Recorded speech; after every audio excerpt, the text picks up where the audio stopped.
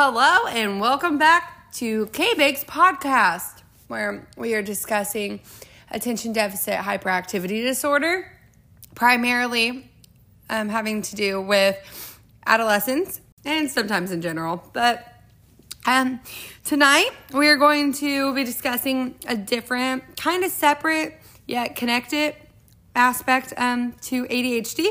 And so I guess we can dive right in.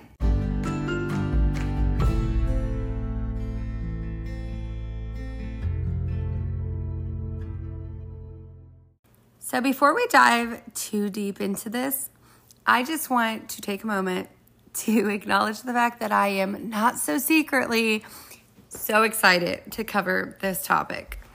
And I think you will quickly realize why. Like I have mentioned many times prior, I myself was a child with ADHD. I am now an adult that is rocking out life with ADHD. And I also have a daughter who has ADHD.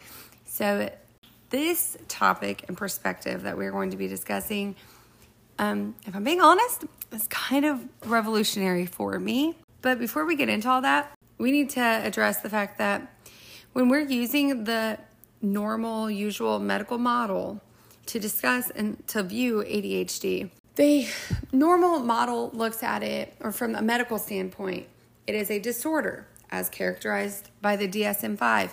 It is something that they are trying to cure, prevent, treat, as other mental health issues.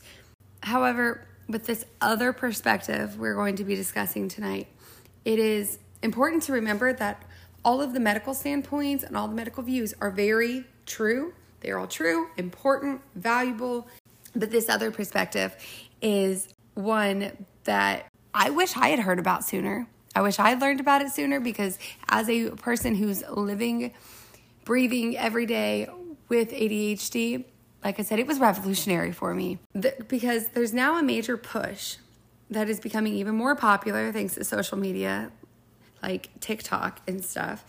These terms we're going to be discussing are hot ticket items. They are terms that are being thrown around like crazy, and quickly people are catching on even more and more. And so I guess I'll start off by asking, have you heard of the term neurodivergent? Bet you have. If you're on social media, I bet you have. If you're on TikTok, I know you have, because it's everywhere. Have you wondered what the heck is a neurodivergent? It sounds like a line out of a movie. Let's break down this somewhat controversial yet intriguing viewpoint. Neurodiversity. Well, the term itself was first coined in the 1990s by a social scientist named Judy Singer, and it really breaks down into three different terms. And that is neurodiversity. What is that? And that is literally the spectrum, if you will, of the different ways that our brains function and are wired. Okay? Meaning that people's brains are wired all over. And it's a spectrum of normal, meaning that it's not so much that like people with ADHD or autism or whatever, it's not that our brains are messed up or there's something wrong with us or, like there's a problem. With this perspective, it's more like our brains are perfectly normal. They just function at a different end of the spectrum, if you will. The next term would be neurotypical. A neurotypical person is a person whose brain is functioning and wired in a quote-unquote normal way. It's the typical way that people think. It's the typical way that brains function. Then on the opposite side, we have neurodivergent. And these are individuals whose brains are wired and function different. And in what way that happens varies person to person.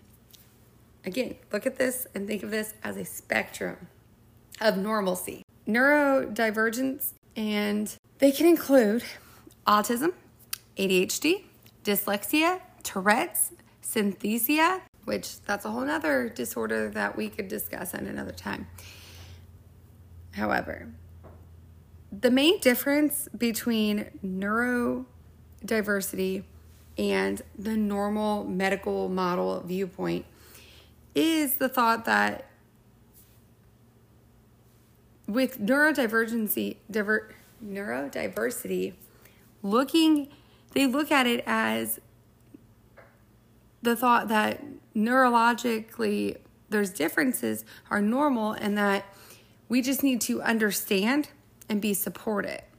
That there's nothing that anyone needs to fix. Like my ADHD brain, there's nothing that needs to be fixed. There's nothing that needs to be cured. Instead, we need to understand that my brain functions different. It needs support. It's not disordered. That's the main difference. And that this can be done through modifying my environment, reducing the stigma surrounding ADHD, making a priority for each different neurodivergence, personal identity or dignity, and this is where I love this, we need to be, instead of looking at it as, oh, Kelsey cannot focus. Kelsey cannot stay on one task. Kelsey gets really hyper. Instead of looking at all these things that Kelsey does not do normal, they would recommend, or the viewpoint is that instead be like, Kelsey does really good when she gets started on something. When she really is interested, she dives straight in. She hyper focuses. Or, hey, Kelsey's really good at being able to be very social. She can, clear a whole room of conversations because she's easy to go between different people, or various other things. We need to be focusing on the positives and the special talents and traits that these differences in our brains give us, I guess, if that makes sense. There is some controversy outside of just the normal, that's not how we look at it in the medical model. When looking at neurodiversity, there is the most controversy surrounding this topic comes from that in the autism community. And that is that those who are severely autistic, more so usually their parents, the parents of autistic children who are low functioning, so they have severe autism. Those parents are the ones who are voicing that they fear this will lower what they're going through. That by just saying, oh, well, everyone's brains are normal, they just function different, and we need to support that it somehow is going to take away from the struggles and the heartaches and the everyday battles that they are enduring. However, the people who are pushing for this and are spreading this and, making this more mainstream, they look at it as this will actually help individuals in those kind of situations more because it takes away the stigma of it and takes away the shame and the struggle and just makes it easier for everyone to understand. And on the other hand, I think this is kind of a comical thing in my opinion, probably because I live with it, that, all this, when I mentioned that, hey, in my next podcast, I'm going to be covering neurodiversity, I've literally gotten so many times where they chuckle and say, oh, are you going to include the aspect that ADHD is like the in-between of neurodiversity? Because in the spectrum of neurodiversity, ADHD is looked at as we're clearly not neurotypical. Our brains do not function like that. We definitely are not neurotypical, so we don't fit in with that crowd. But to some, we're not neurodivergent enough because, if we're just talking from a personal standpoint, like I mentioned in the very beginning, I think that this whole way of thought, this whole perspective is literally life-changing. I love the empowerment of taking away, just throwing around disorders and mental health and all of that, where it's very important still, especially, studying psychology and all of that. It's important to have that, especially when you're in certain fields.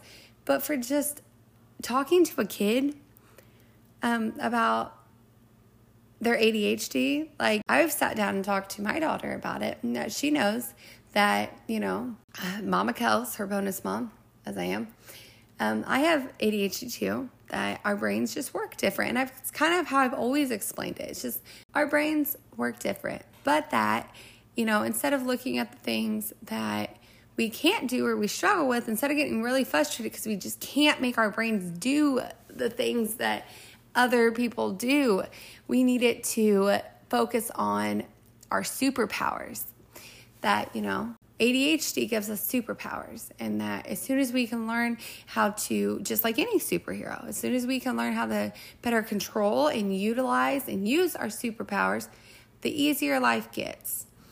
And so I've always encouraged her that, Supergirl couldn't just one day wake up and perfectly fly. I'm pretty sure she tumbled a few times, and pretty sure that, the Hawk has smashed a few too many things, and that Thor's hammer is probably knocked over a cup or two. And as silly as that sounds, I reiterate to her numerous times that she's very special and that there is a billion things that she can do very well, thanks to her ADHD, that others might struggle with, and that's how we need to focus on it.